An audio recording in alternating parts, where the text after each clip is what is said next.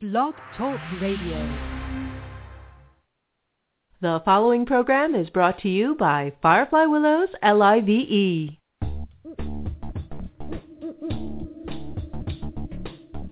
Hi, my name's John Carosella, and I'm your host for Convergence on Firefly Willows, LIVE. Convergence is to consciousness as gravity is to the material world. In small amounts, gravity is overwhelmed by every other fundamental force of the universe. But gravity has something nothing else has. It's cumulative. The more matter you collect, the more gravity you get, until it becomes the most powerful force of the material world. I think convergence is like that too. Only in this case, we're working with truth. The more truth we collect, the more convergence we experience. Connections, relationships, resonance of ideas and concepts, science and mysticism. Lately, deep truths just seem to be coming together, even as many of the illusions around us are falling apart. As within, so without. As above, so below. I know I'm feeling it, and I'll bet you are too. For the next 90 minutes, we'll be exploring concepts and topics that in some way or another bring us around to a deeper truth. Join me and my guests for this week's experience of Convergence.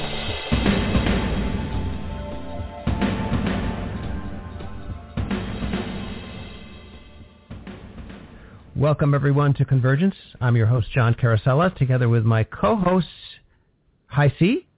Hello. Deb. Good morning. And Mildred Lynn. Hello, John. And we're here for our Firefly Willows LIVE Roundtable. And this time I'm going really far afield from my normal topics. And it's because lately I've been experiencing something very, very strange.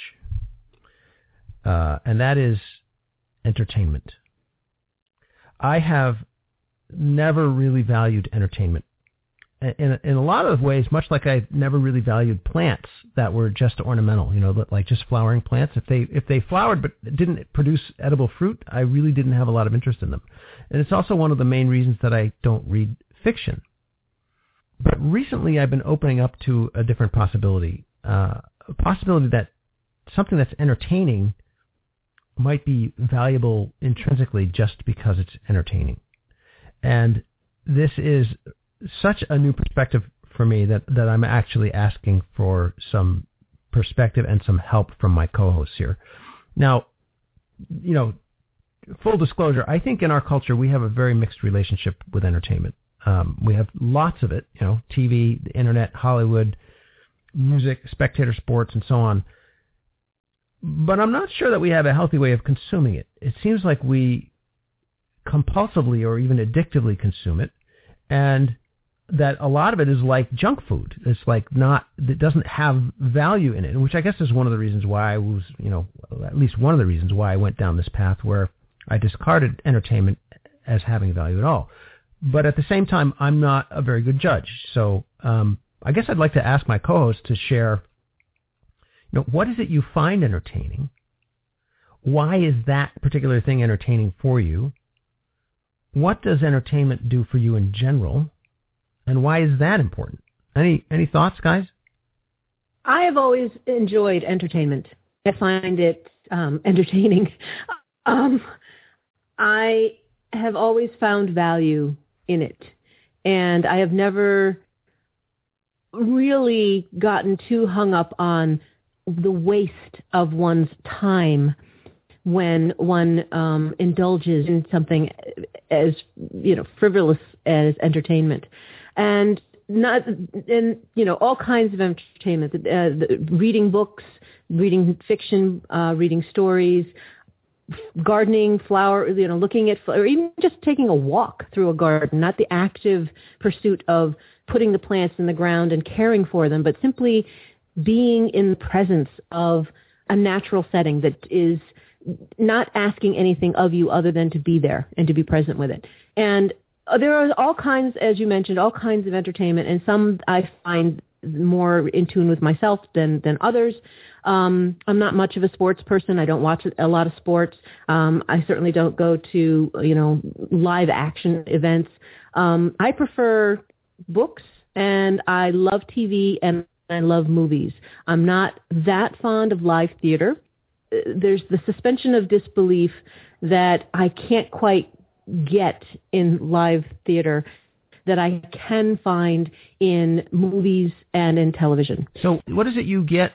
How do these things serve you? How do TV and movies and books serve you? What do they do for you when you're being entertained? What is it about entertainment that I find books and movies in particular, maybe a little bit more so than television, doorways, portals to time periods, experiences, adventures that I can have that I would not have in my own skin, that I would not have here in the reality of who I am. It allows me to open myself up to all kinds of possibilities and newness in a safe place. And I like that. I value that. I find it freeing and it's not just freeing, but it's enriching. And television, I find, is much more personal. There are certain shows that I watch because I develop a relationship with the characters in the show, and they become important to me. They become important to me like my friends are important to me, and I want to know what's happening with them. I want to follow their experiences. So television is more of a personal event as far as So television is about relationships for you. That's the word I was looking for. Television is about relationships for me, whereas movies and novels and stories are about losing myself in something different and new. So they're about adventure for you. Yeah. Interesting. Okay. Folks, I'm actually cogitating on this feedback. As odd as that might sound, this is very useful information for me in trying to understand the value of entertainment. Mildred Lynn, how about you? Entertainment. Basically, for me, it shifts my vibration. So it either distracts me or relaxes me or makes me laugh. So it's a shift in vibration. In terms of what type of entertainment, I love movies. I just love going to the movie and sitting there for a couple of hours because I enter another frame of existence. And when I come out, I feel refreshed. So entertainment gives me that break in my sense of showing up in the world, and it helps me reset. So that's what entertainment does for me. And I'm really happy that it's part of the human condition and that we have the capacity to enjoy it. So that's where I put it. So it's interesting. Both you and Debbie said something. Deb, you said it doesn't ask anything of me. Right? Going to the movies, you can go there and just that doesn't ask anything of you other than to be there. Right. And I got the same sense from you, Mildred Lynn, that part of the value of entertainment for you is you get to relinquish your way of showing up in the world, so to speak. You said you get to set that down and just receive. Exactly. It's beautiful and very valuable. Huh.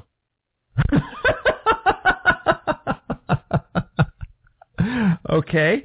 Hi, C, what do you got? You want to blow my mind again? Let's get all three of you.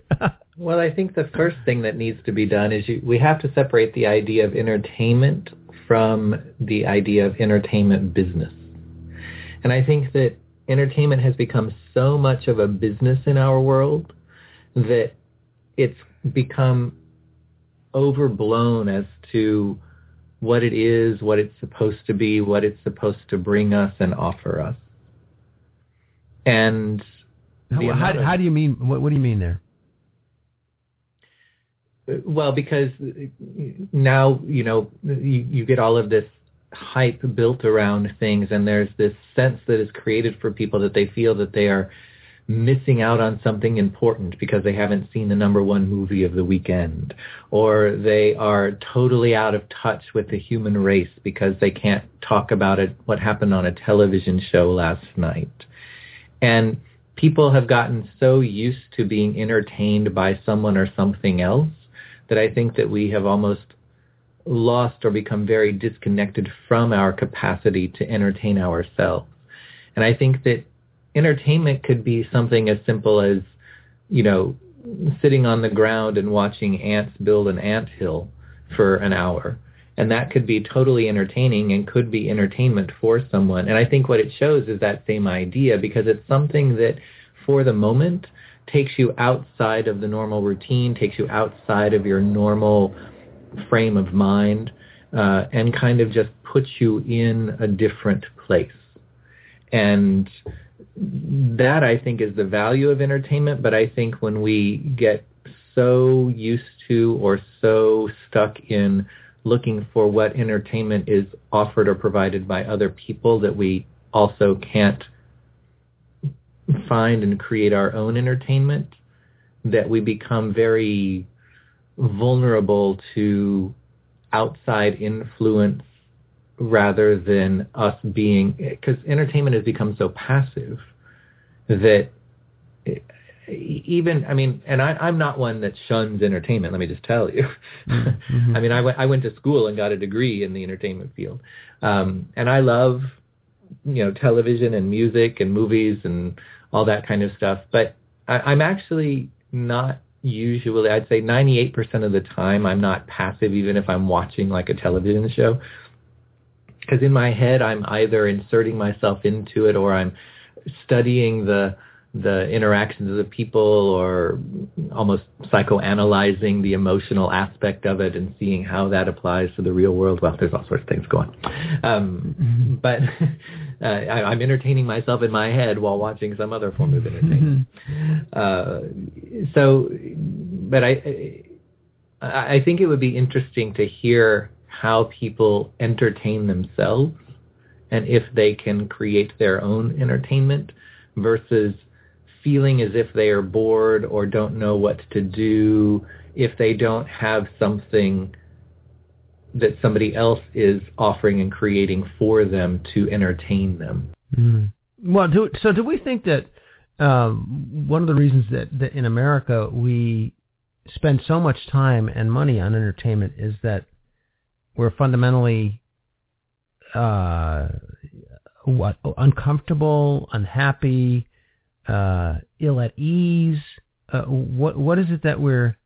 Can you shed any light on that? Because that's one of the reasons why I have been so dismissive of entertainment is that I've been so dismissive of entertainment is I just don't feel like I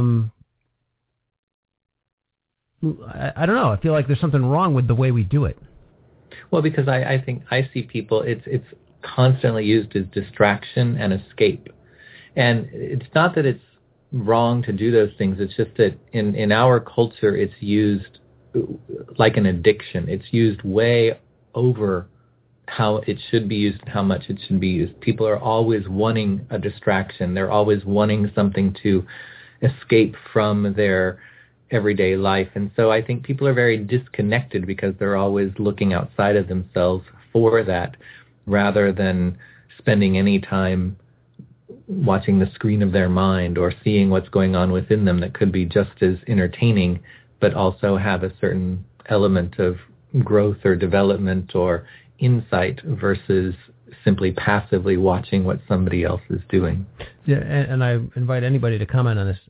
Is there good entertainment and bad entertainment, just like there's, high quality food and junk food? Well, I think, the short answer is, well, obviously. But I don't believe that I'm not going to tell you what's junk entertainment and what is quality entertainment. I think each individual determines that for themselves.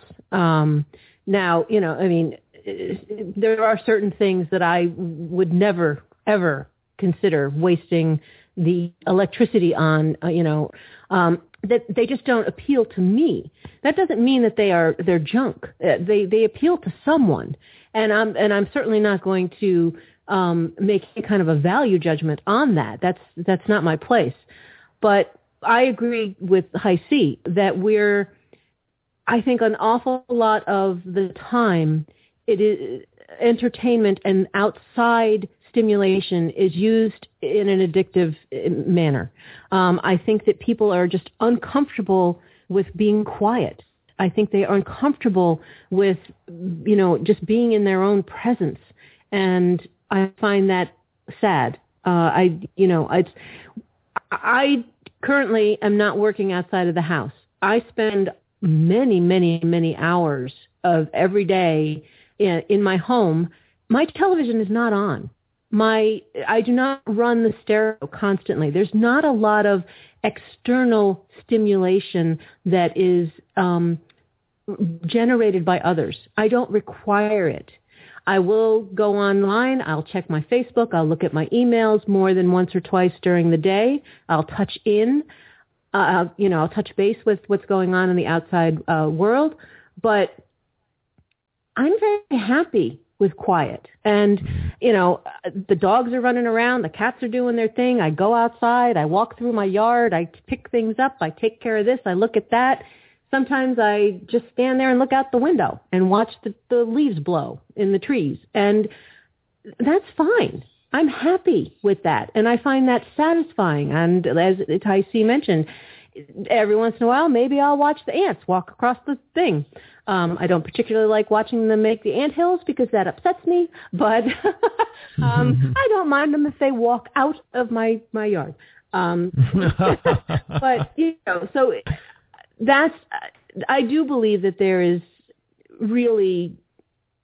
can be a distinction between what could be considered quality entertainment and what can be considered junk entertainment. And I think everyone needs to make that decision for themselves, but I do believe that it's out there. All right. Any last thoughts from the team here?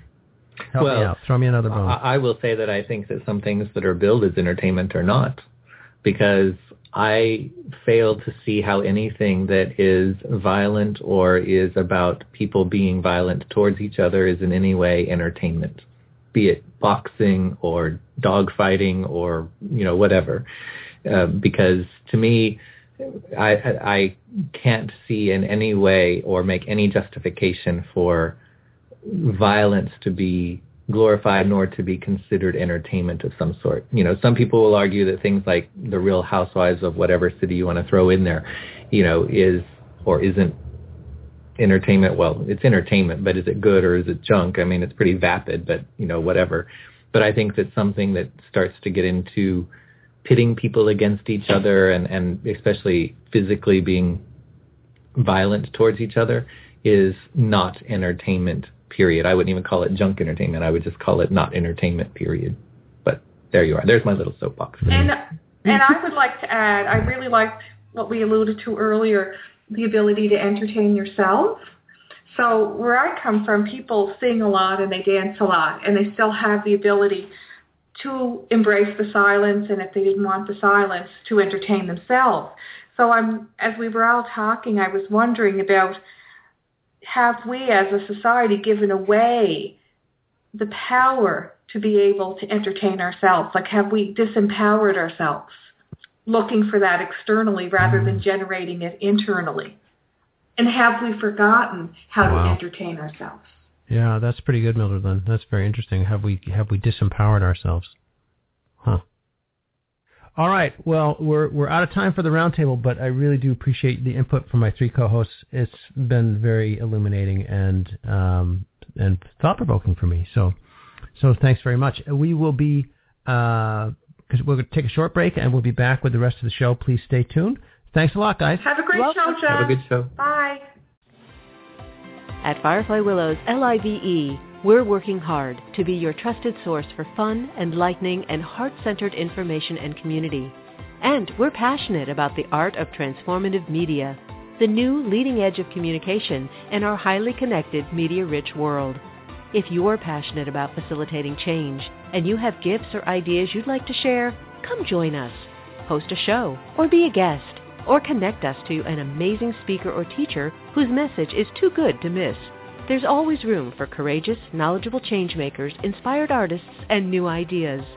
Let us know you're interested. Send an email to info@fireflywillows.com. We're Firefly Willows, LIVE, helping you find and shine your inner light.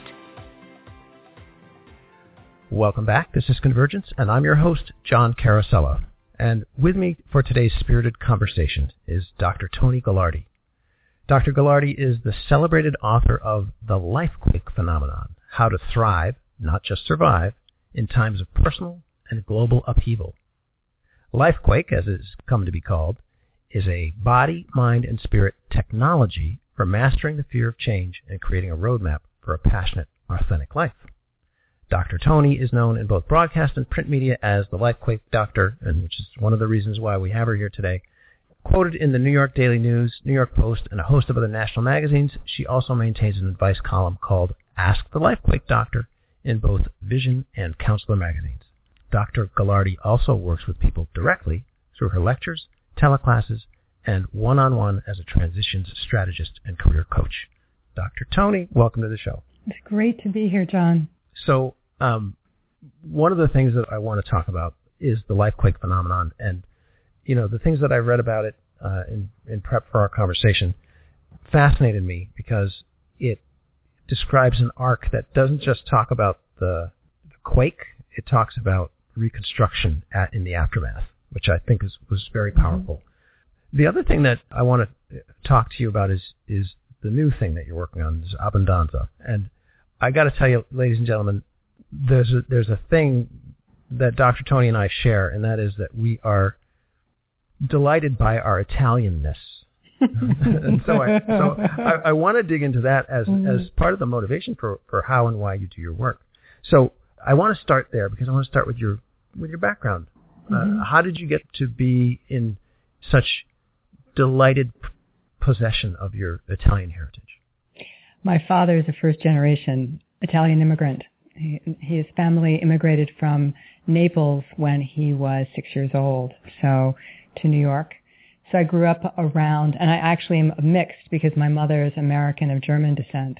So I grew up around two different kinds of family. Yeah, two different cultures, but all very family-centered on both sides, for sure. So what was it about the Italianness that has drawn you? It's more my nature. You know, the German side of my family was a little more detached, and whereas I just gravitated toward my dad's family because they were touchers, and I'm a physical touch person, and I'm all about connection and food and cooking for people, and that's my thing. So Abbondonza for you means what? Well, it literally translates from Italian as abundance, right. But for Italians, what that means is, generosity. Like, so it's not just with food, but it's, are you abbondanza in terms of how you are with people? Are you generous in your spirit?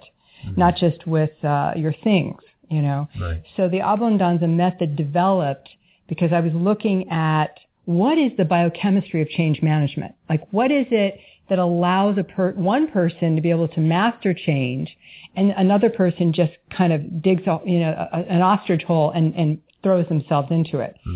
And I was actually one of those people at a certain point in my life because I was really about financial security and didn't see the signs that it was time to make changes and had to be, put through major life crises in order to make changes. So you were looking for change management because you were thrust into change management as a survival, as a life event. And how did the spirit of Abbondonza? It was very interesting because I was, looking at, again, studying neuroscience. What does it allow for someone to make changes? And there was a really interesting piece of research that had come up, a clinical study on the effects of oxytocin, and that the more oxytocin a person has, the more resilient and adaptive they are in the face of change. So I was on a plane flying to New York. I was going to visit my father's family and go into New York to do some press for Lifequake. And I was starting the process of looking at what is going to be my next book. And I started thinking about this whole oxytocin piece and how the Italian culture is full of practices that produce oxytocin. And so when I was visiting my aunts on Long Island, I started talking about my grandmother, because my Italian grandmother had had so many losses in her life. She lost her mother as a child. When she got married, her second child died in 6 months after he was born. Then she came to America with 2 children and lost her husband 10 years into being in America. Didn't speak the language, had no formal education, and they had no insurance. So she was thrust into a hole like, how am I going to survive? Right. And it was one loss and challenge, but I never knew this woman to be a pity party. And I asked my aunts, I said, when you recall her growing up, what was she like? They said she was always happy, always optimistic, always had a good thing to say about others, was a very generous person, not just with the food, but with her heart. Right. And so I started to look at what would allow someone to be able to make the kind of changes and adapt to the losses that this woman had to adapt to. And so this oxytocin piece is what, made me start to look at this. Connection made. Yeah. So you made the connection between your grandmother and her happiness and the generosity and the optimism and oxytocin. I developed these 7 practices specific to the Italian culture. I'm sure there are other cultures who probably also, practice them, but they came out of looking at my family and what Italians do that create connection. And connection is what creates and stimulates oxytocin. Oh, okay. So is that a summary statement that we can make, that connection is what generates oxytocin? Mm-hmm. So, okay, great. So remember that, folks. Connection makes oxytocin, and oxytocin makes you more resilient. Right. So there's high value in the open-heartedness that leads to connection. Right. And the more connected you are to someone, the more trust there is. Right.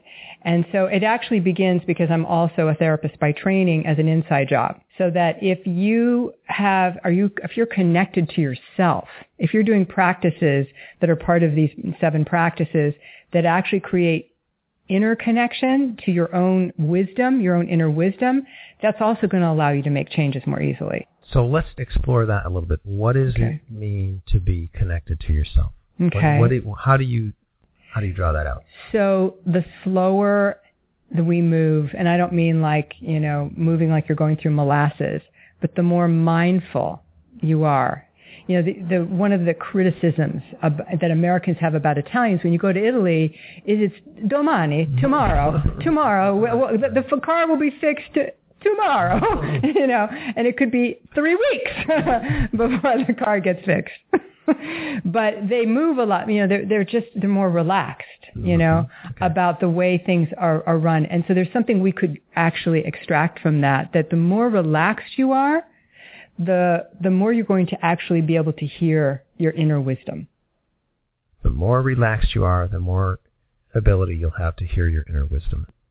And that connection to your inner wisdom does what? Well, it helps you to be able to make changes before they hit you over the head. Okay. Score one for inner wisdom. That's great. Okay. Let's talk through the 7 pieces of Abbondonza.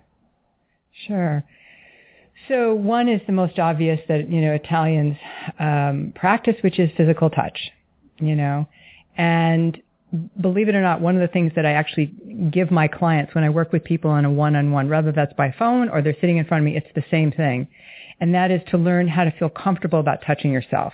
And I'm not talking about sexually. Mm-hmm. I'm talking about being in touch with when you put lotion on your body. Most people just slap it on, get the job done and then, after a shower, and then they're into their clothes and boom, out the door. And I'm talking about taking the time to actually make contact and have a sensual connection with your body. This is what you see in Italy. You go to Rome, you see that the people have there's a way that they are in their bodies that is very sensual. It's because they're connected to their bodies. And what is what's the spiritual consequence of that? Well, because I believe that the soul lives inside the body, so we know that emotional trauma, for example, lives in the body, and therefore the more connected you are to your inner, it's not just your physical body in terms of the outer physical body, but as I mentioned earlier, your heart, your inner wisdom, the more connected you are to that, you're going to be living what I call the dharmic life, the path that is highest for you, because you're listening inside. And the body has wisdom. So the capacity to experience your physicality in a sensual way does what for your spirit? Like to be a sensual person and to be in sensual relationship with your own body. Your body becomes a temple. Okay. Therefore, what you put in it, the food you put in it, the substances you put in it, the environments you put it in, you think of it in terms of it being a temple. And what would I put in a temple? Would I put garbage in a temple? Would I move a temple into environments where it would be toxic? No. Right. Fantastic. What's next in the Abbondonza list? So number 2, and this came through what I received from my Italian grandmother, which was to see the best in everyone. And that is, when you are connected, when you actually take the time to make a connection with another human being, even someone who maybe you would have judgments about because they dress funny or whatever, they speak strange, that when you take the time to actually connect with another human being, you will see their soul. And you will see the best in them. And so she always had a way of, whenever, I would be critical about one of my brothers, because I had 3 brothers, I was outnumbered, no sisters, she in her Italian way, she would say, be nice, be nicer to your brothers.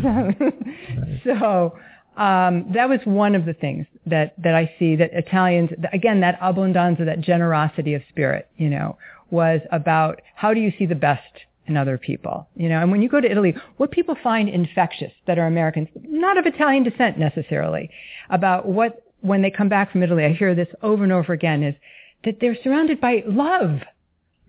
People they don't know you, they're strangers, and they'll invite you into their home.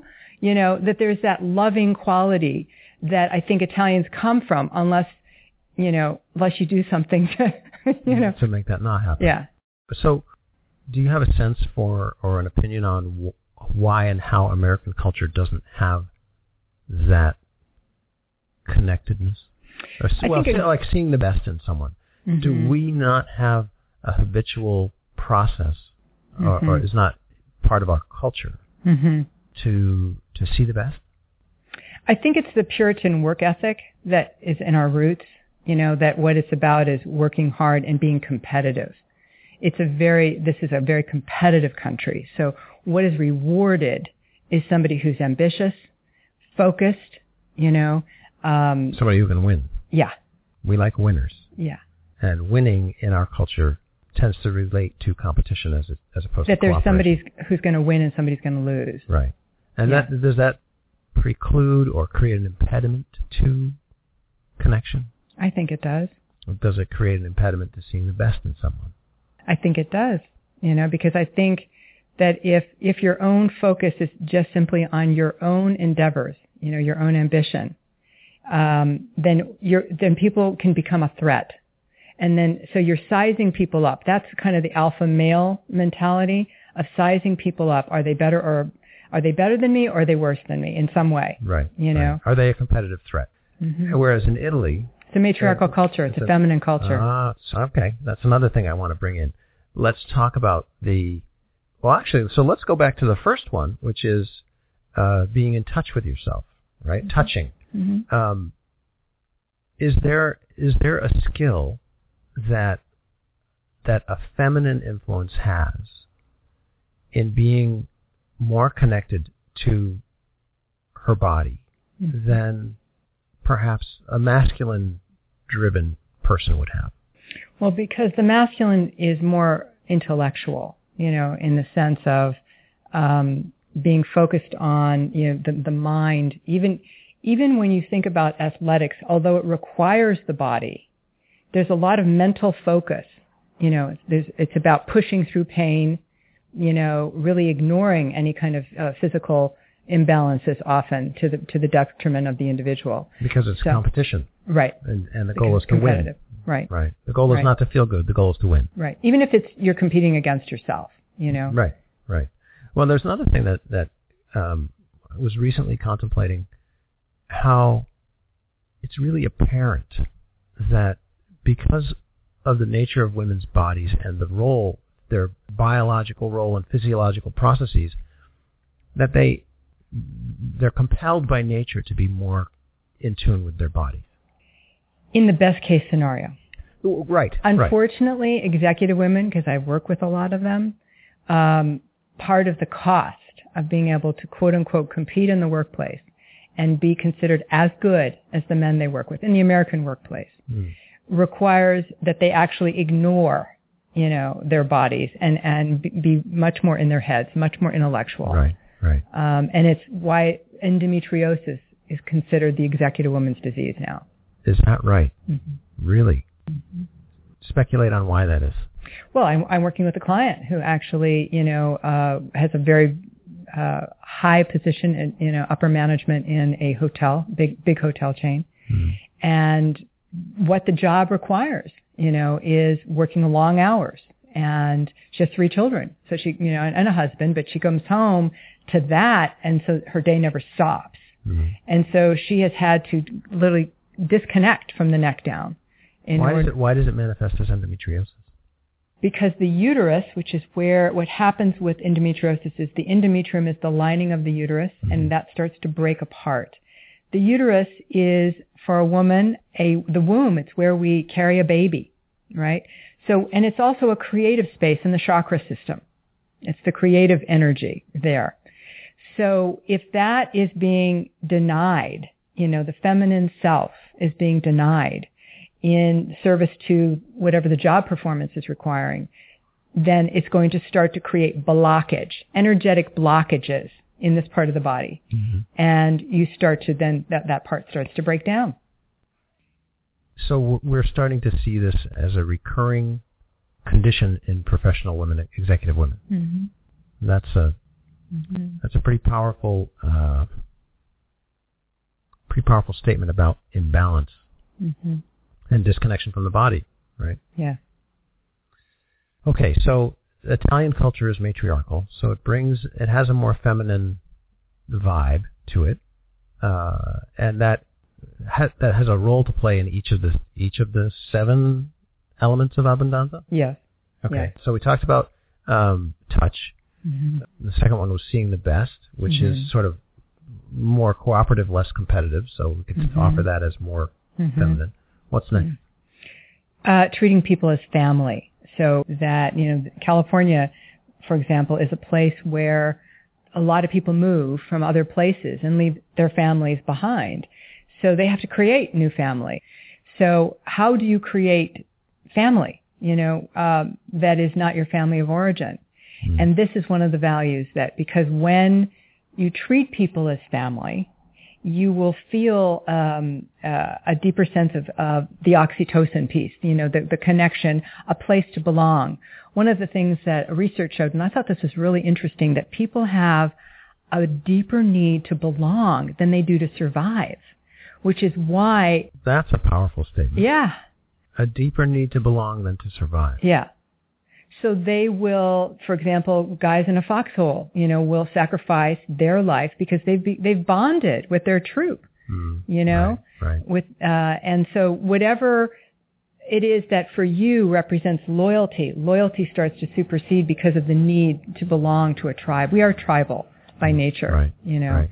So when you can create people around you who become like family to you, I know my own life, I've moved twice. I grew up in the Southwest, moved to Los Angeles after college, had to create a new family there, then moved 3 years ago to Marin County, had to create, and for me it was about creating family, not just friends. Okay. So what's the difference between, and I imagine it has a lot to do with, or the oxytocin response is consequential. What's the difference between family and friends? I think that family will, do a lot more for you, and you will do a lot more for. There's a woman whose work I really respect called Alison Armstrong, and she does something called Understanding Men, Understanding Women. And she talks about the court, the royal court, of the king and the queen, and who do you choose to have in your court, and being very clear about who you have in your court. So part of that for me is choosing people. I'm very clear about who I choose, that there's mutual loyalty. That I'll be there. They can call me at 3:00 in the morning if they had an emergency, and vice versa. Okay. These are the people who can stop by and know that I'm going to be cooking, and they can stop by and get a meal, from me, because that's my thing. It happens to be my thing. So, it's like that. So, is it a level of vulnerability or intimacy that you are willing to share that makes that sort of makes the difference? Yeah, I think that vulnerability is there. I think I'm a pretty vulnerable person in general, but I think it's knowing who those people are that have your back.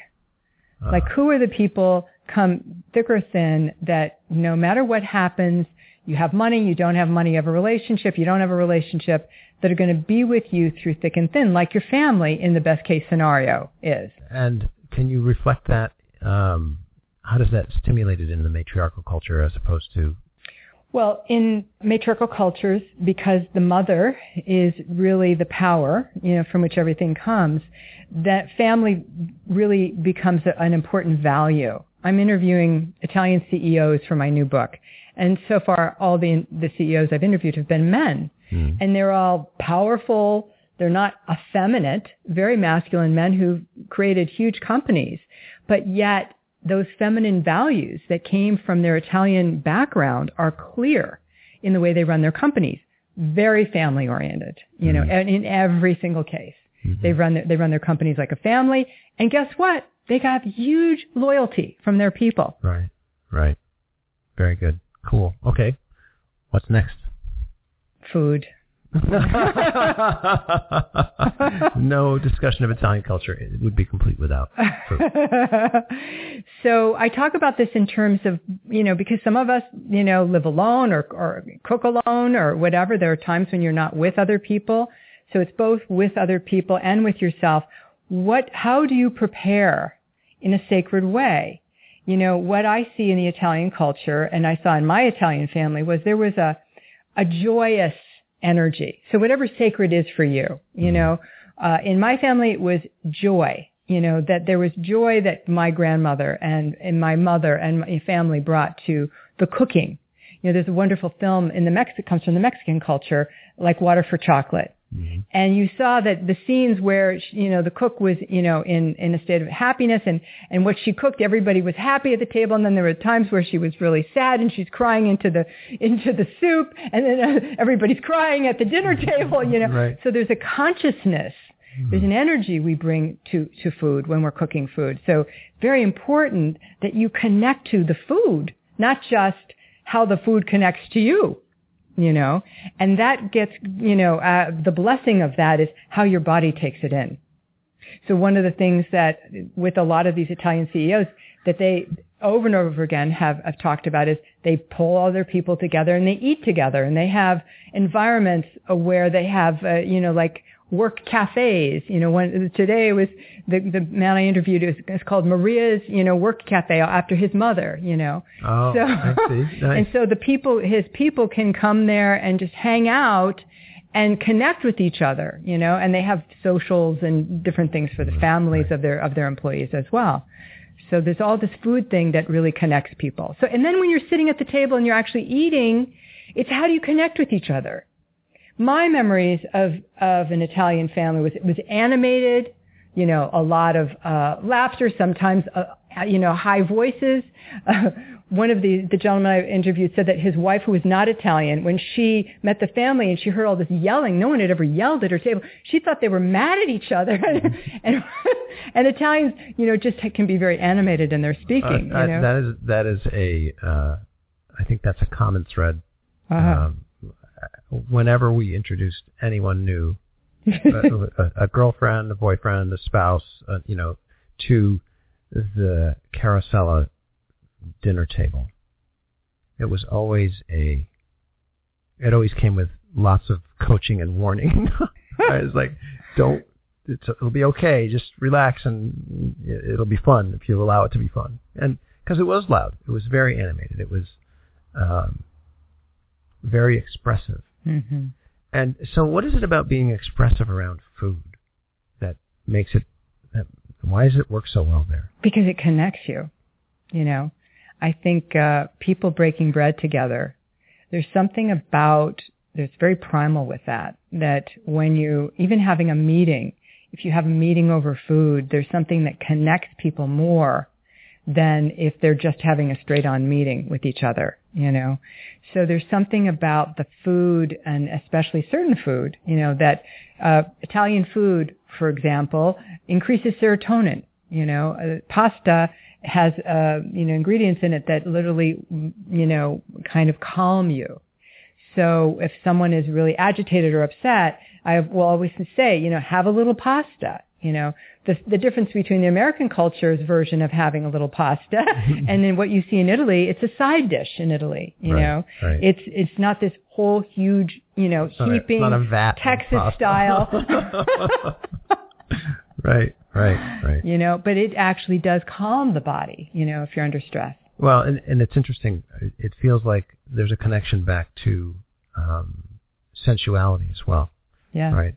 And that you are having an experience with your body in a very elementary, non-intellectual, not particularly cognitive way when you're eating food. Mm-hmm. And you're sharing that experience, which is operating below the cognitive threshold. And if you are mindful of, even if you're not mindful of it, frankly, mm-hmm. right, it's a shared nonverbal experience. Yeah, I'd agree with that. Right? Yeah. And so it's nonverbal, it's non-cognitive. It puts you in a different energetic place. Mm-hmm.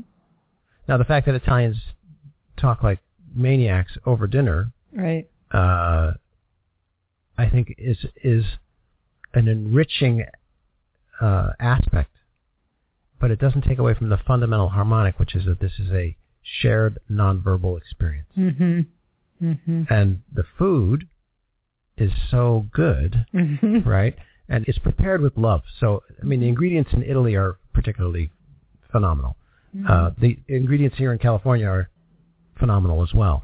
But I noticed the difference between Italian food and California food is that in California, we had a lot more variety of food, a lot more different mm-hmm. kinds of food. Mm-hmm. But in Italy, it was all prepared with love. Yeah. And that actually made a significant difference in the nonverbal experience of the food. Mm-hmm. What can we say about that? About love being in the food? I think what you can, in terms of translating it, because that's my passion, is how do we translate these principles and practices into the American lifestyle? So I think what it is that rather you're just eating a very simple meal of that's non-grain, that's protein and a bunch of vegetables or whatever. It's how do you take the food in? How do you prepare it? How do you connect with the people if you're eating with others around this food? So the food itself, yes, there's no question that there's something about Italian food that makes you really happy, because it does release, serotonin. But I think in general, even if it's just real healthy, non-grain meal, you can produce that by virtue of the love that you communicate. Why does that work? Why does preparing food with love translate into the food?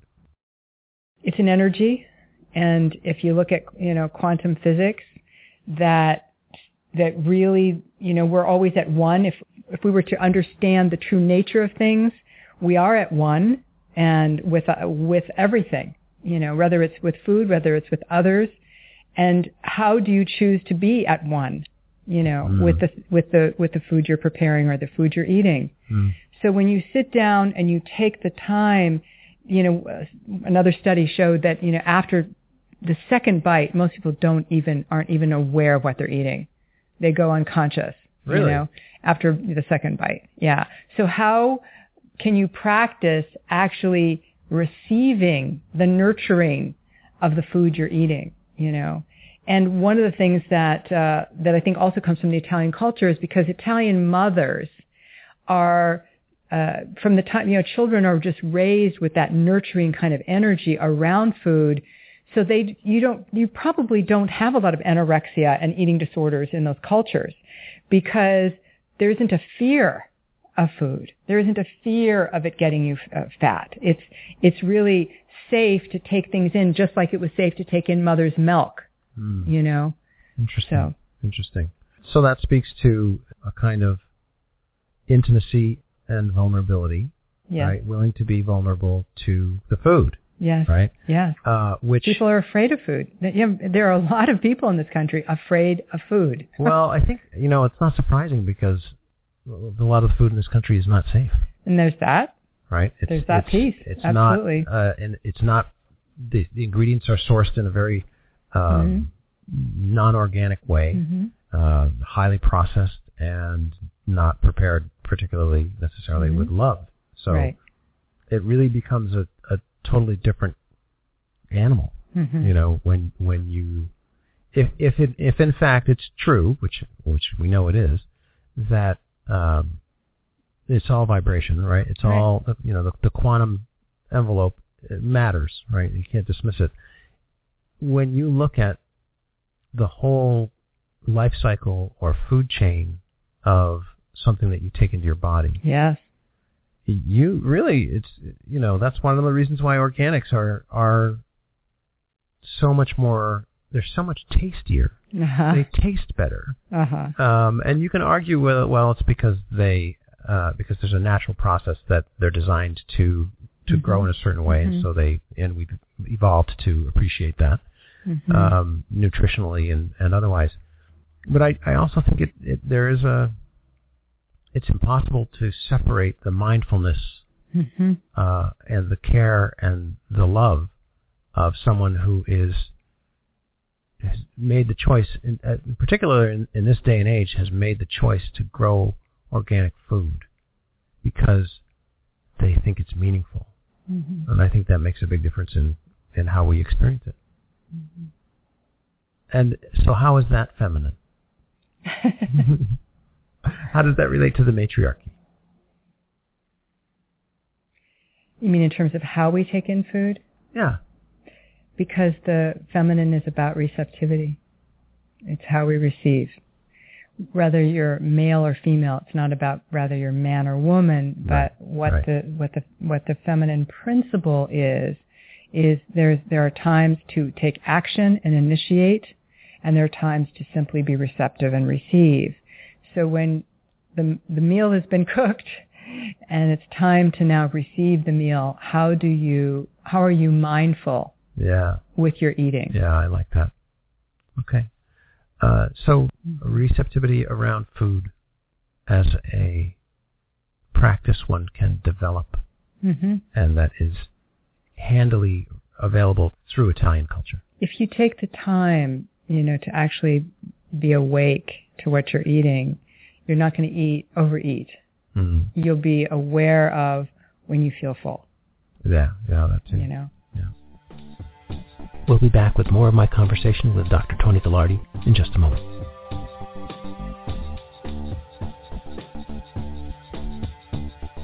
You're listening to Convergence with host John Carosella on Firefly Willows LIVE. Find out more at fireflywillows.com. Enjoy the show.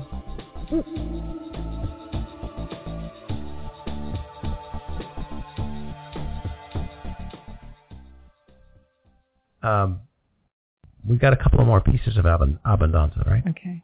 2 more elements of Abbondonza. So, the Italians are very big on spirituality. For them, it's often like in religious forms. So they worship, the Pope and Frank Sinatra. There's a picture of the Pope and Frank Sinatra on the wall. That's actually very American. It's an American-Italian family. So I joke, but there is a traditional, obviously, approach, and I was raised a Catholic, went through 9 years of Catholic school. But what I took from that, which is a practice, is for me is meditation. Is taking time to, for me, walking in nature is a part of being able to be connected. And so whatever that spiritual, my grandmother left the church when they refused to bury my grandfather, and this is 1943, because they didn't have enough money. And she said, this is not a place of God. And she left the church. And yet this was a person who was the most spiritual person I've ever known in my life, because of that she oozed that heartfelt nature. And so I think it's whatever it is for you, if it's walking in nature, if it's reading spiritual materials, if it's meditation, taking time to be in contemplation and quiet and stilling the mind, that this is a very important piece that you see that's very feminine. That's a feminine value. You see that as a feminine value? Because it has to do, and again, this isn't about male or female. We're not talking about men or women. It's a part of the yin, which is the inside part of us that is about getting still enough to be at one with whatever you call God. Right. It's the stillness. Yeah. Right. Okay. So what's the last piece of Abbondonza? The Italian word for it is pisolino. Okay. So if you were to say, ho bisogno a prendere un pisolino. In English, what that translates as, I need to take a nap. Great. All right, let's talk about this. So naps are very big. Naps are big. Yeah. How does a nap relate to abundance? Oh my God. Well, we are a sleep-deprived nation.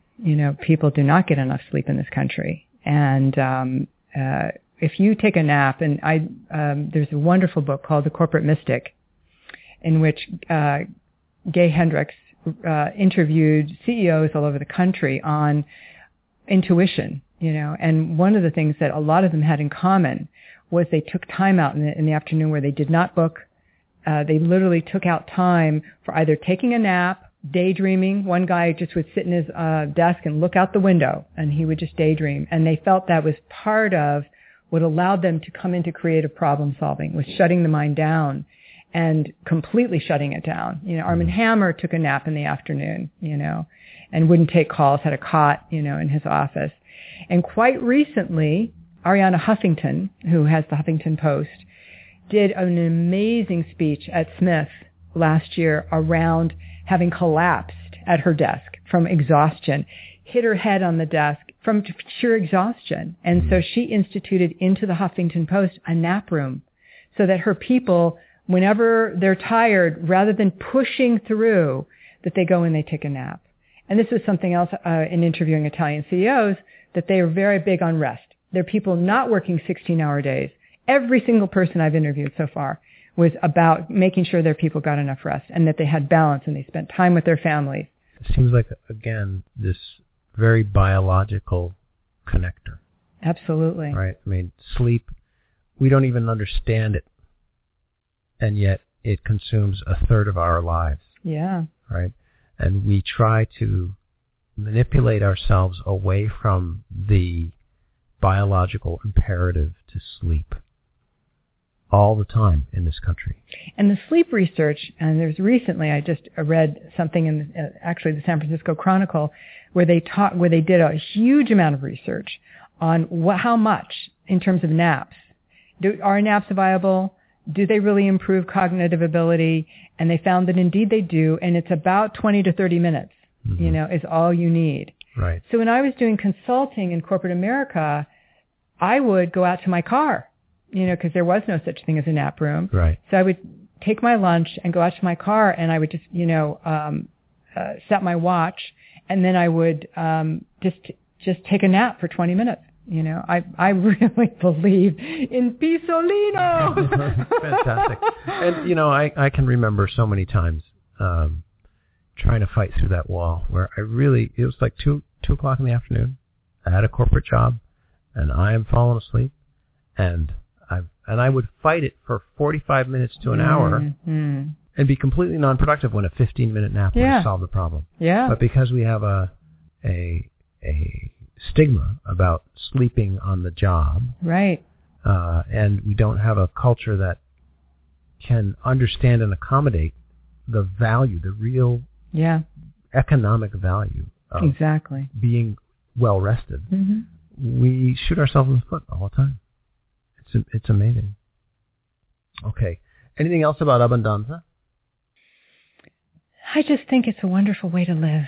It is a wonderful way to live. And I think it does help you to manage change more easily. What strikes me about the things that you've talked about and the way you've chosen this set is they have a very sanguinary aspect to them. It really is about being embodied, about acknowledging how significant your body is to how you show up in the world, and giving your biology a shot at being heard, and leveraging it, right? Allowing your biology to use your biology as an asset and then as an ally,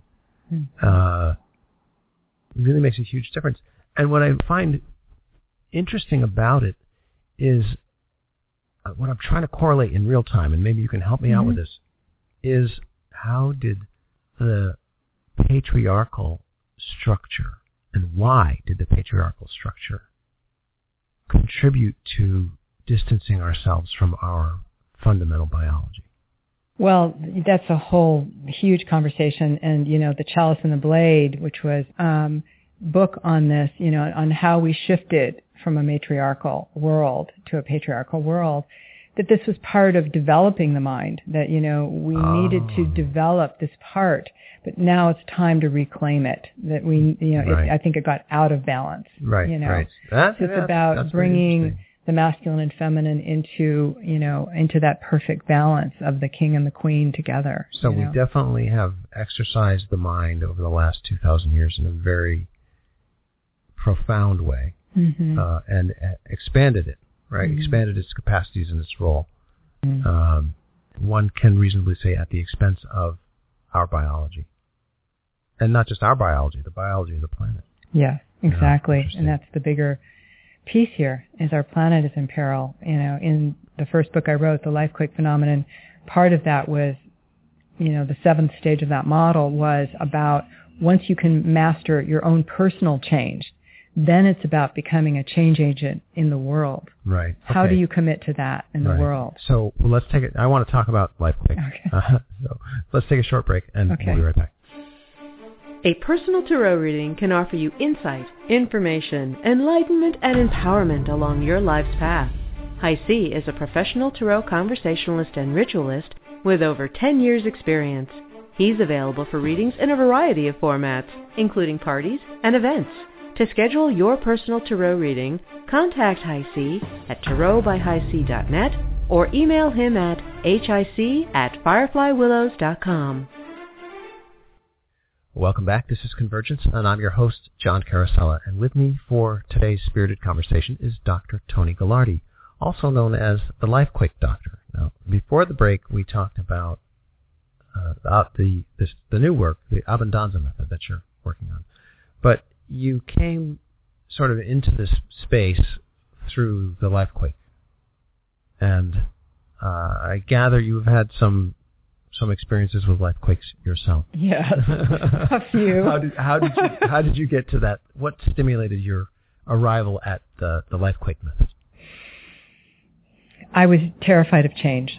And when I say change, I mean major changes, changes that could threaten economic security, And so at 3 different junctures in my life, when it was time to make a change, I ignored the signs and brought in, near fatal experiences into my life. And so after the third one, I started to take a look at my own life and start looking at this whole is there a way? I was in the question.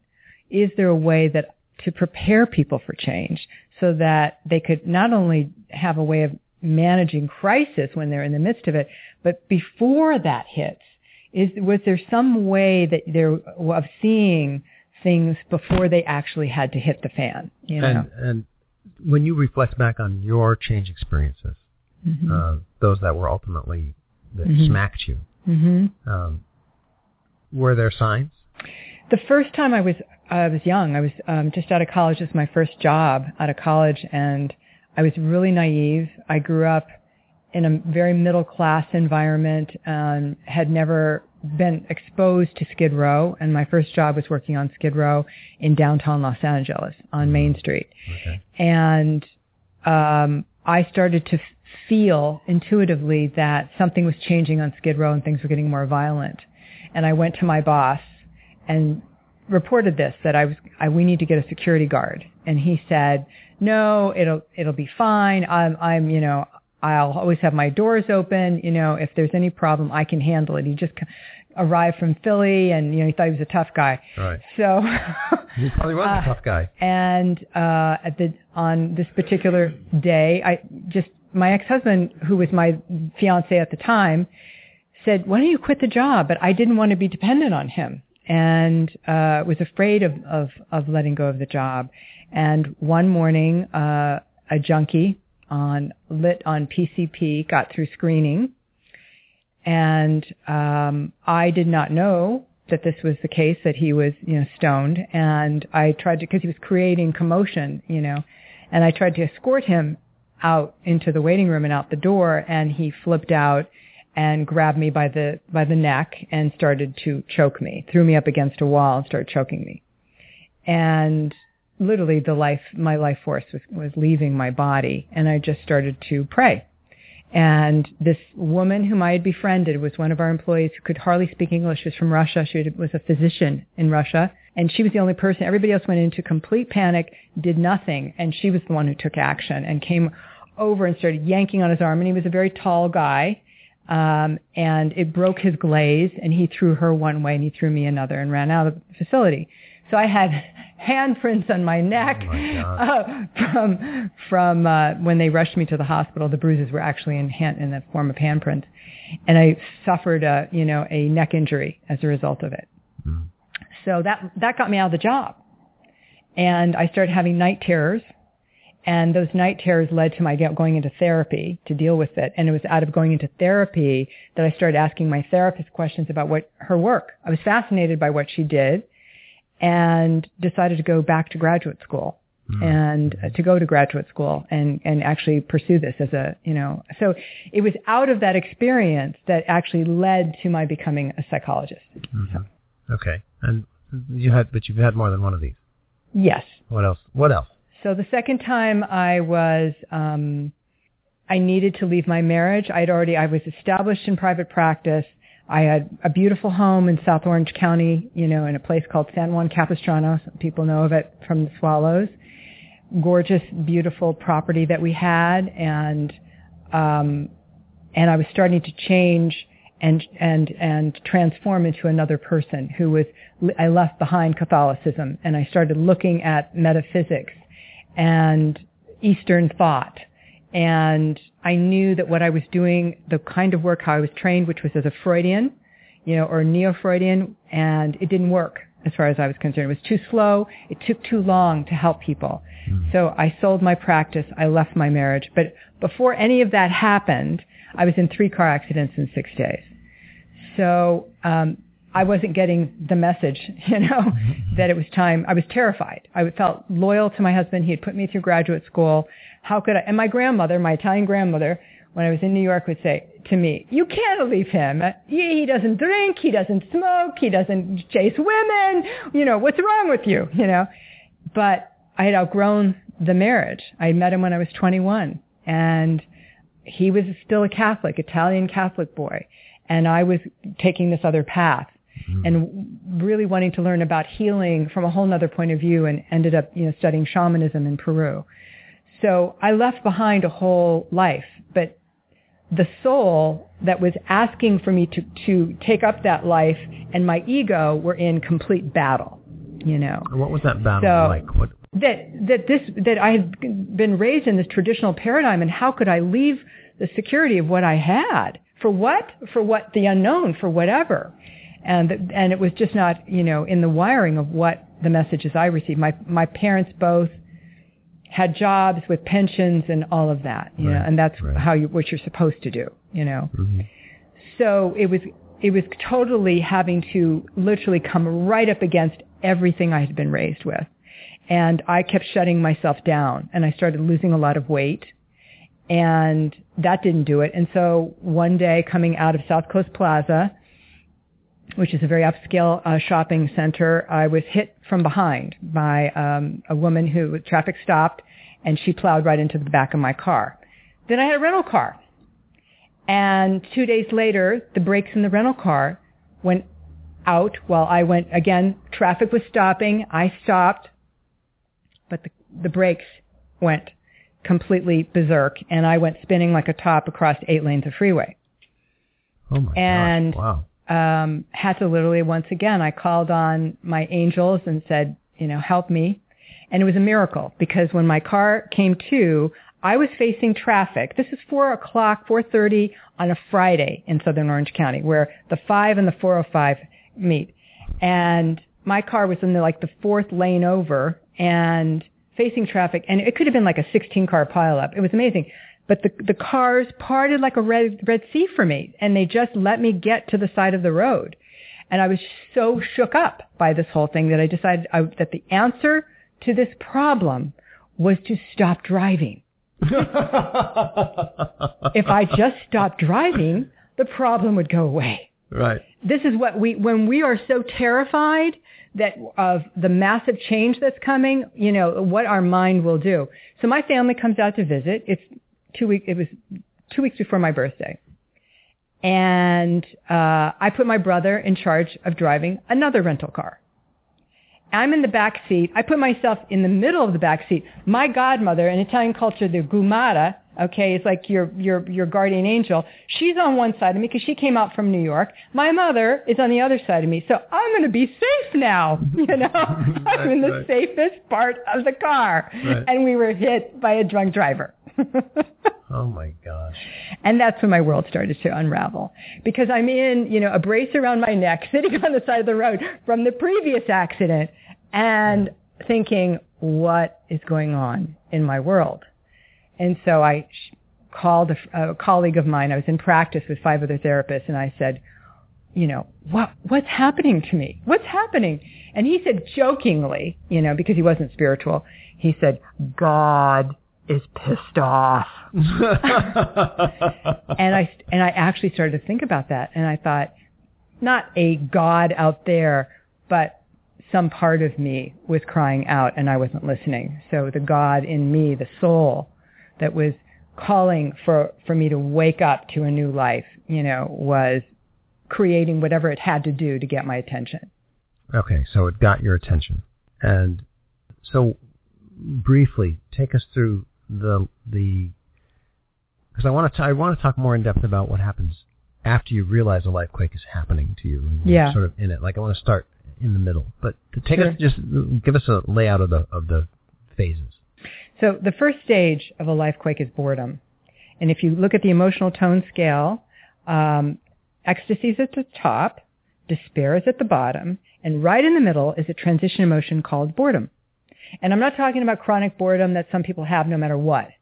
I'm talking about where something you've been doing, it could be the exercise routine you do, or your marriage, or even your spiritual discipline, no longer has the viability that it did have, that it once did have for you, you know, your job, you know, the career you were in.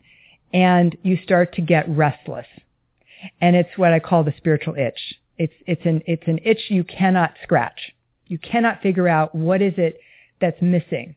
And what people do if they choose the unconscious approach to this is they usually start creating addiction, you know, self-medicating as a way of numbing out. And that's what I was doing. I was having a couple glasses of wine every night. Right, right. And it's not uncommon for us to self-medicate, for us to ignore this itch. Right. Because we're not trained to recognize what it really means, perhaps? Right. When somebody comes to me at that stage, I have a client I'm working with who works for Wells Fargo, and she's at that place, and I'm seeing a lot of people now who are in the last act, the third act of their life, and looking at how can they create in this point in their life at 55, 60, a whole new career and feeling unchallenged by what they're doing. So you can do things. And one of the exercises I give someone in this stage is to start paying attention to everything in your life where your energy goes up. Because when you're bored, you think everything is no longer just, it's just like nothing's turning you on, But if you start just paying attention to what am I curious about? Right. Where's my interest growing? Where's passion? There's lots of levels to this, So if you keep a log of that over 3 weeks, you'll start to see a pattern. And that's why when I coach people, I can help them connect the dots. Nice. Okay, so what happens next? So the next stage, if you do this unconsciously, is depression. If you do nothing and you just keep numbing out to what changes need to be made, you will start becoming more depressed. And that's when people's addictions start getting stronger. The conscious approach to stage 2 is to begin to notice what in my life needs to die. I would say the biggest taboo left in America is the fear of death. Yeah, absolutely. So inside of life, there are things that need to die all the time. We are not meant to be in harvest all the time. There's a winter cycle to life. Relationships need to go through winter cycles, and it's how can you, weather those winter cycles. So it's about paying attention to what in my life, and that expression in Native Americans is, it's a good day to die. Yeah. Okay. Yeah. So what in my life is it time to shed? How much of the stuff I have do I need to get rid of, on a real physical level, What are the beliefs that are no longer working for me? What do I believe about change? About my values. My values are changing. What needs to die and what needs to be shed? And we often don't give ourselves the freedom to experience that. Absolutely. Because we're terrified of it. Yeah, we're programmed that these things are immutable, sacred truths, right? I often will ask people who come for healing work, what beliefs are you willing to give up in order to be healed?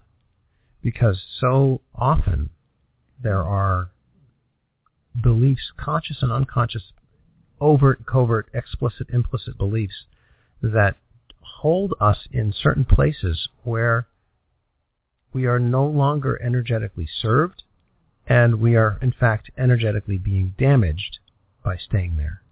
And, Definitely. It makes for a toxic process. So you have to, it's about creating a belief system that includes death, that includes winter cycles, and that you can weather that and include that, in your entire life experience. Now, we get caught in this place where the culture says certain things are sacrosanct. Certain changes are not allowed. Mm-hmm. And we risk the fear of not belonging. Mm. As the culture has gotten, as society has gotten more liberal over the years, there are fewer and fewer of those. Yeah. But that doesn't mean we don't feel them, even though other people get divorced or other people come out as gay or whatever. It doesn't mean that it's easy for someone to do so. Yeah. So is the culture overall getting more responsive to the need to accommodate death? It's a good question. I don't think so. You don't think so? I think people are still terrified of, the whole, boomer generation that are really having to look at mortality, I think have a lot of fear about death. And I think, but within life itself, because there's so much fear of change, people fear change. And to me, that's what, that's what it is. Absolutely. That's what death is inside of life, is the fear of change. we wouldn't have as much. Addiction has gone through the roof, and people are numbing out to what their soul is calling them to do. So I don't know, and I think with having gone through a big economic, upheaval for a few years, people are particularly terrified of making changes that could be economically risky. I find that people are hanging on to old models, old economic models. Yeah. That I'm skeptical will ever return. Right. And people, I've experienced people looking for work, quote unquote, looking for work, and they'll say things like, well, I'm looking for the job, the kind of stuff that I did before, but I don't really want that kind of job anymore. Right. And I'm like, well, there's a good chance you're not going to find that kind of job anymore because that kind of job is gone. Mm-hmm. And the requirement to come into communion with, into resonance with what actually is happening now. Mm-hmm. It's almost like a bunch of death has occurred. Mm-hmm. And we're just waking up to the fact that it has occurred. And some of us are waking up more readily, and some of us are less inclined to wake up to the fact that a whole bunch of death has occurred. And, I think there's also rebirth that's already happening out of the ashes of what has died. So, and that's kind of where I want to bring the conversation next.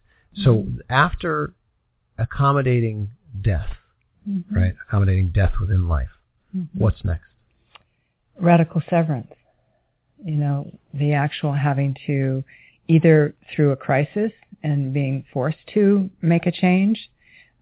Sometimes life quakes happen as a result of getting laid off, or having a spouse leave you, or leaving a spouse, or an illness, but there's some kind of severance to the old life. And some people do it consciously, and they just, step into what is calling them. And some people have to actually be dragged through it. Right. Okay. But once the cords are cut, that, one could say, well, a variety of things about that. One is that there's a great deal of freedom that accrues to that, that's attached to that. There's also a sense of maybe disequilibrium. Absolutely. So what is that? What do you call that phase? The cosmic barbecue. Okay. So the cosmic barbecue is that time in limbo after you've shed the old life, and it's can be the most terrifying time because there's no more structure to the life from the life you had and the programs that you had, but it's an opportunity to actually discover, who am I now? Who am I now? Right. Do people get stuck in limbo? They can. Yeah. People stay, unemployed, and move in with their mother or whatever. They can stay stuck in that limbo phase if you don't dream the new dream. And part of dreaming the new dream is getting quiet enough to hear what's calling you, Oh, that's so important. Dreams. When I work with my clients, it's about looking at what the clues are from your dreams.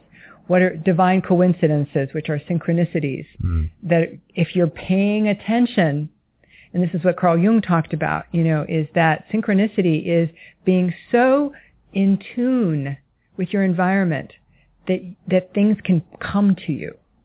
They actually can come to you, are the clues to go this direction, Right.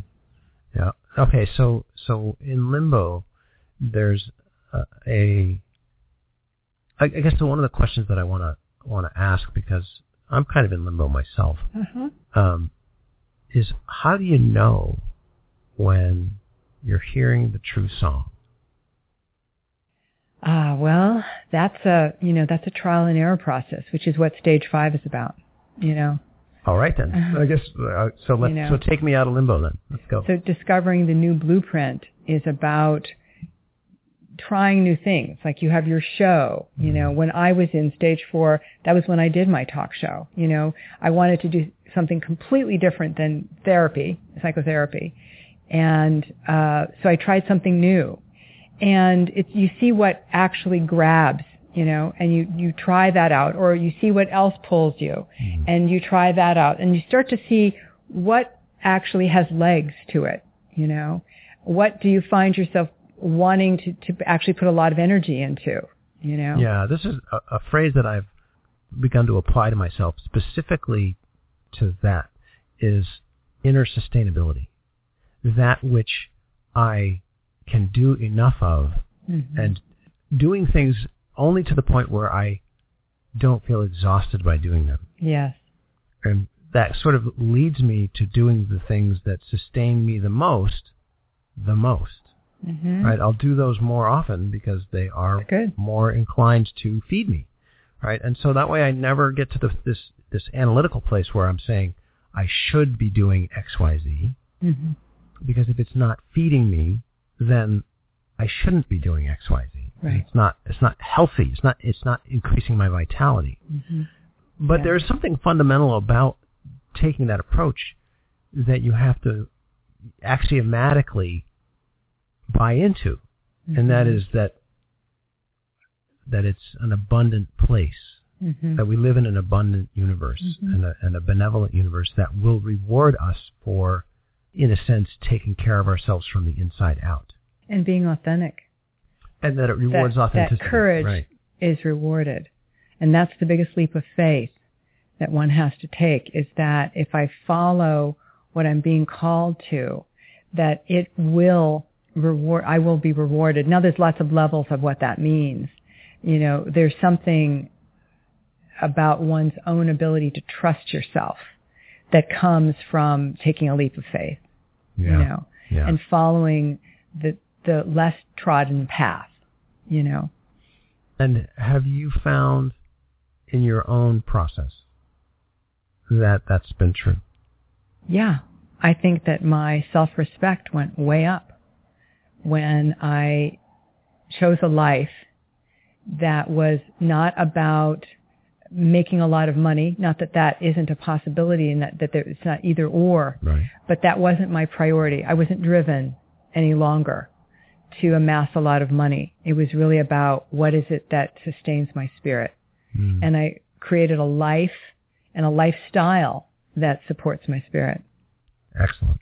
I think everybody wants to hear that. Everybody wants to hear that's a reasonable course of action, because we're all going through life quakes. Absolutely.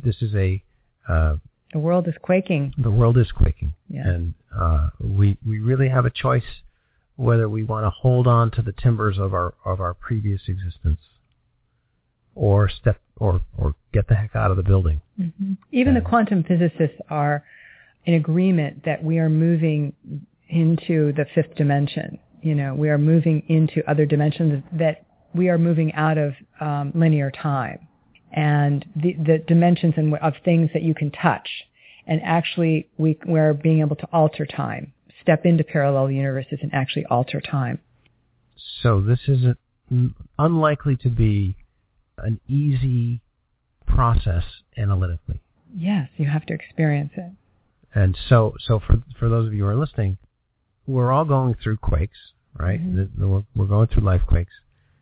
We aren't necessarily going to, the way through is not by looking to traditional maps or traditional techniques.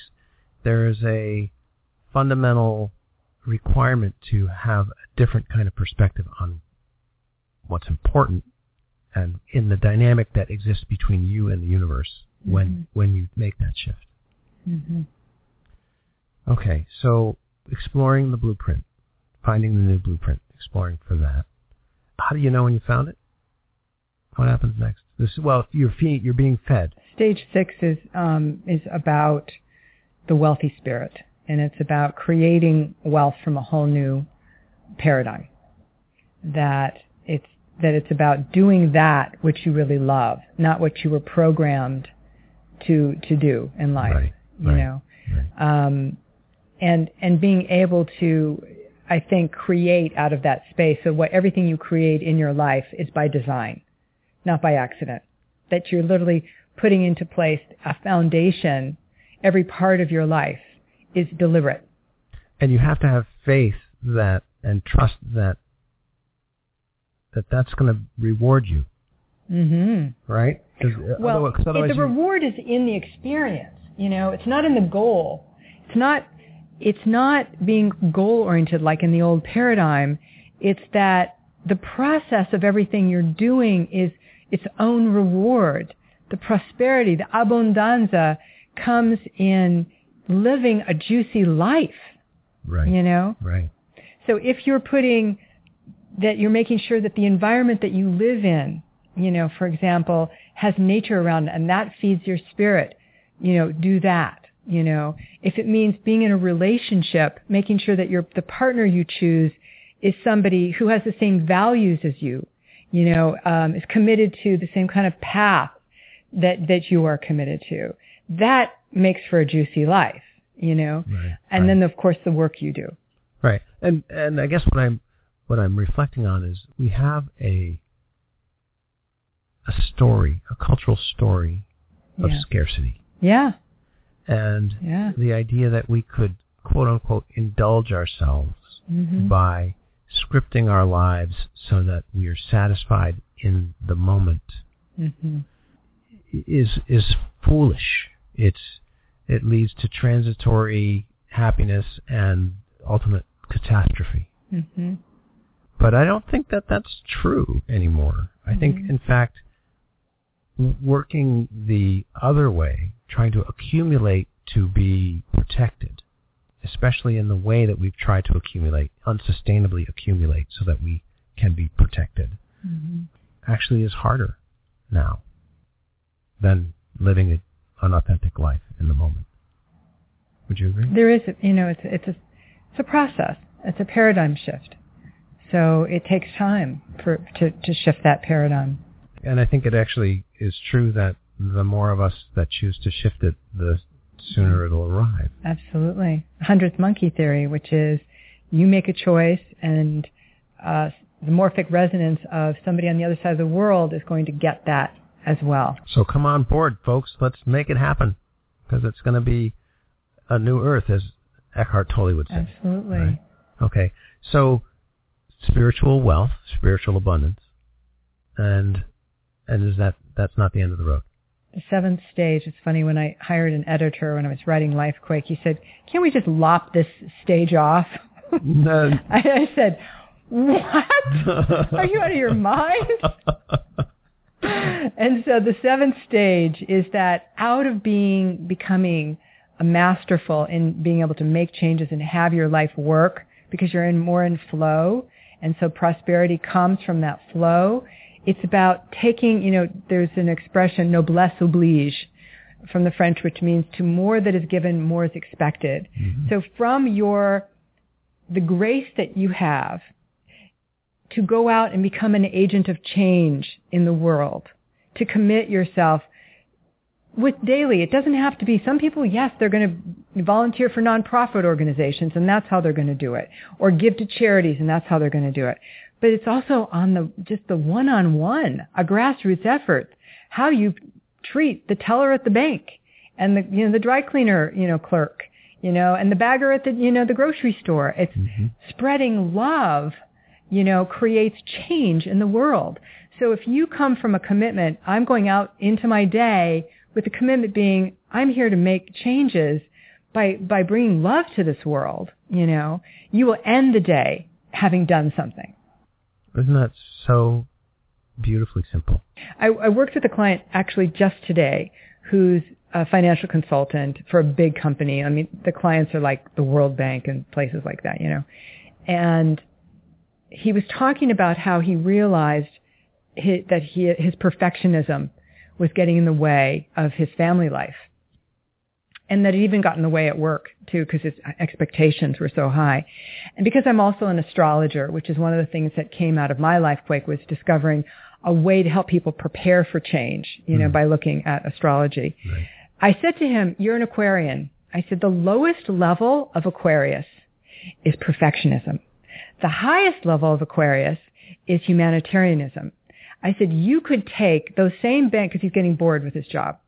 Even though he makes gazillions of dollars and could retire, at the age of 49, 50, So he said, I I want to do something for the world. And I said, how about you take those banks and see if they can fund, because you're helping them get into certain stocks and funds that your company, supports.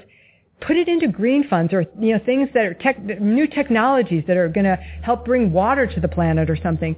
And he got all lit up about this, that he could actually take what he was doing to another level, that he could be a humanitarian and help people make money, That's amazing. So it continues to surprise me how diverse our awarenesses are. Operating in the circles that I've been operating in since I left high tech, very spiritual space, very rarefied spiritual space. And I sometimes forget that just simple advice can shift people's lives. Absolutely. Just being a loving person. Mm-hmm. Go out and be a loving person today. Yeah. Can have such dramatic consequence for somebody's evolutionary path. Absolutely. It's great stuff. Okay, well, we're about out of time.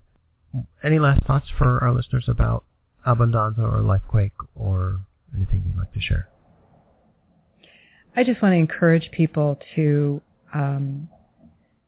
begin the process of making the changes that are going to make their heart sing.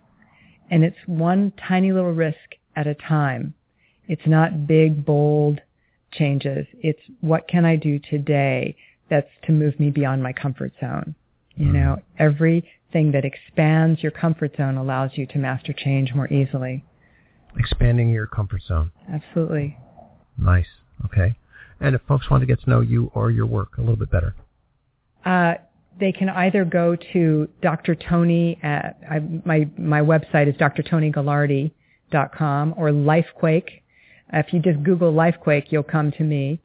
I'll be doing a global telesummit that's free on June the 18th at 8 a.m. And you can find out more about that by either calling 310-890-6832 or going to Lifequake on the internet, and you'll be able to reach me at either drtonigalardi.com or lifequake.net. Okay, and the telesummit is give us a little background on the telesummit. So it's called From Heartache to Joy, and she'll be interviewing me on how I work with people in terms of helping them find their life purpose. Mm. And part of that is the astrology piece. Part of it is my Lifequake model and just the individual way that I help someone really find what they're here to do next.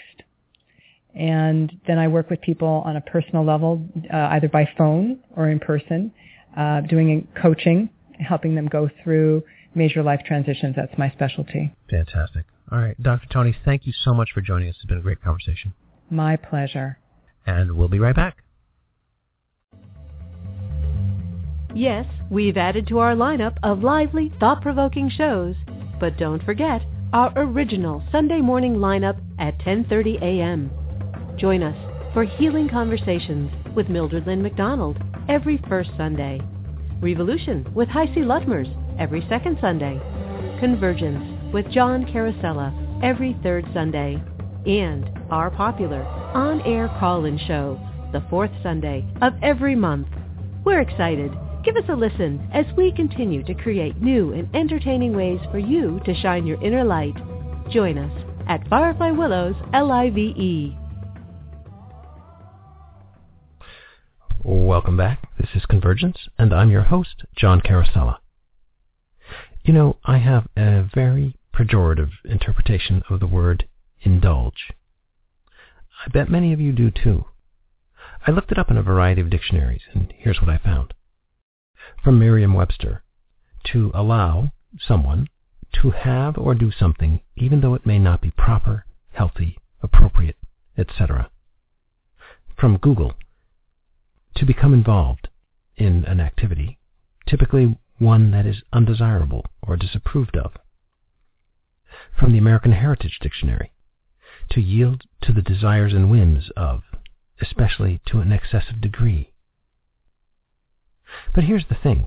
These definitions are not the first definition of indulge. They're all secondary definitions. The first definition is typically something like this. To yield to an inclination or desire, allow oneself to follow one's will, to yield to, satisfy, or gratify, to allow oneself to enjoy the pleasure of. And the root of the word, indulgere, means to be lenient toward or take pleasure in. How many of you associate indulge with excess and then guilt? How did we get to this place where acceding to your own will, allowing yourself pleasure, or gratifying yourself became excessive and guilt-ridden? There are probably many reasons, including a lack of self-discipline and the egregious wealth that has come to characterize the American experience, but at its very core, to indulge oneself is to allow one's will to be sovereign.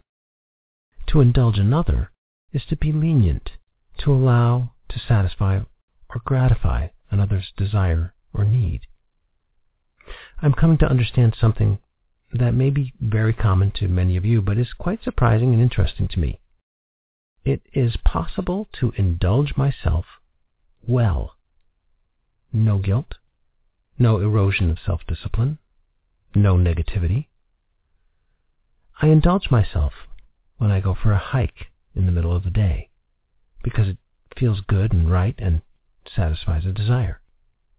I indulge myself when I take a nap because it feels good and my body and mind receive great benefit from it.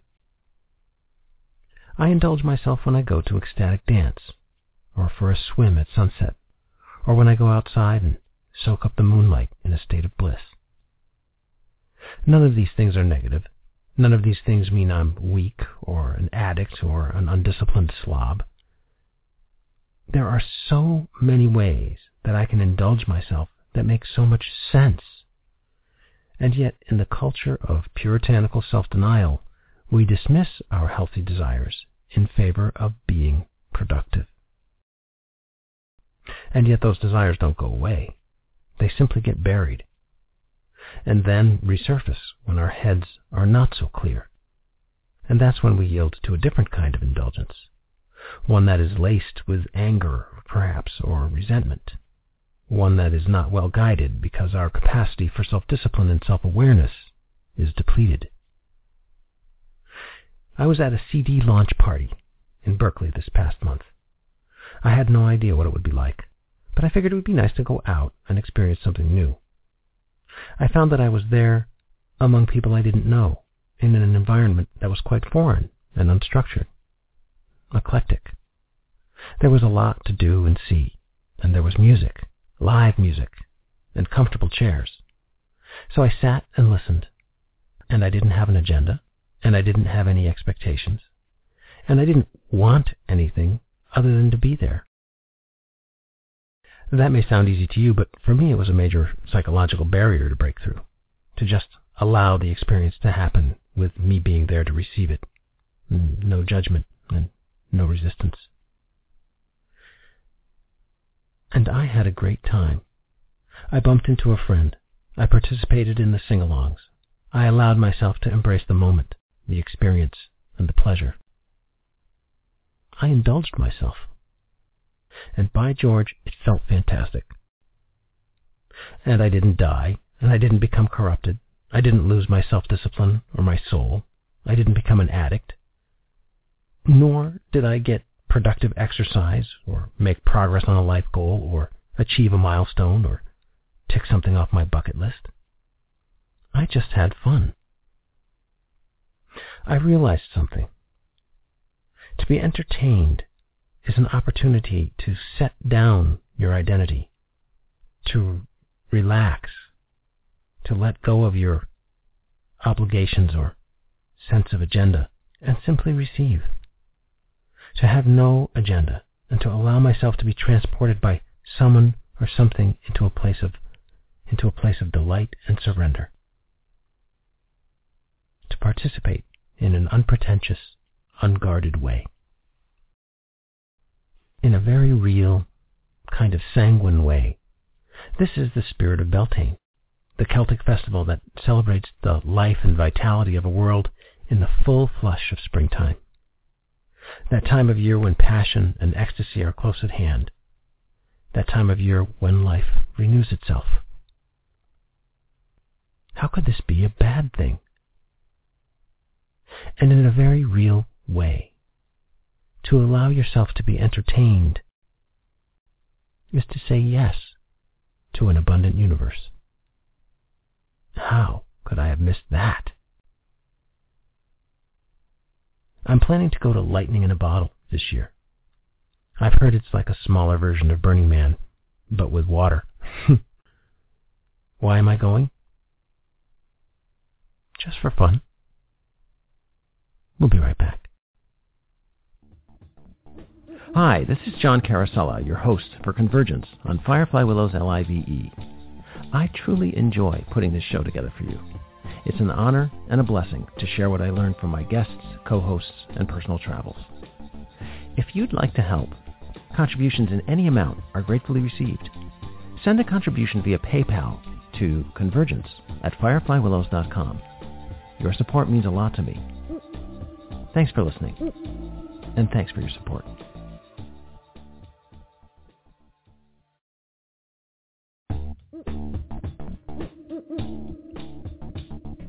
Well, that's our show. Hope you enjoyed it. Take some time at this magical time of year to indulge yourself in the satisfaction of a desire. Be lenient with yourself or another. Experience and embrace the abundance of the world. It's okay. It's actually okay. We live in a garden. We get what we cultivate. Go out there and be mindful. Despite what it looks like out there sometimes, go out and sow love and tenderness and compassion and connection. It'll be a great harvest. Just a reminder that I'm at East West Bookstore in Mountain View each Friday from noon until 7 p.m. Stop by. I'd love to see you. Thanks for listening. Until next time.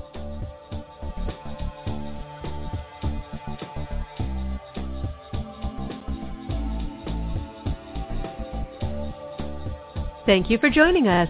This program was brought to you by Firefly Willows LIVE. We hope you enjoyed the show. This is Deb Carosella. Please join us next time on Firefly Willows LIVE for our live on-air call-in show, Sunday morning at 10:30 a.m.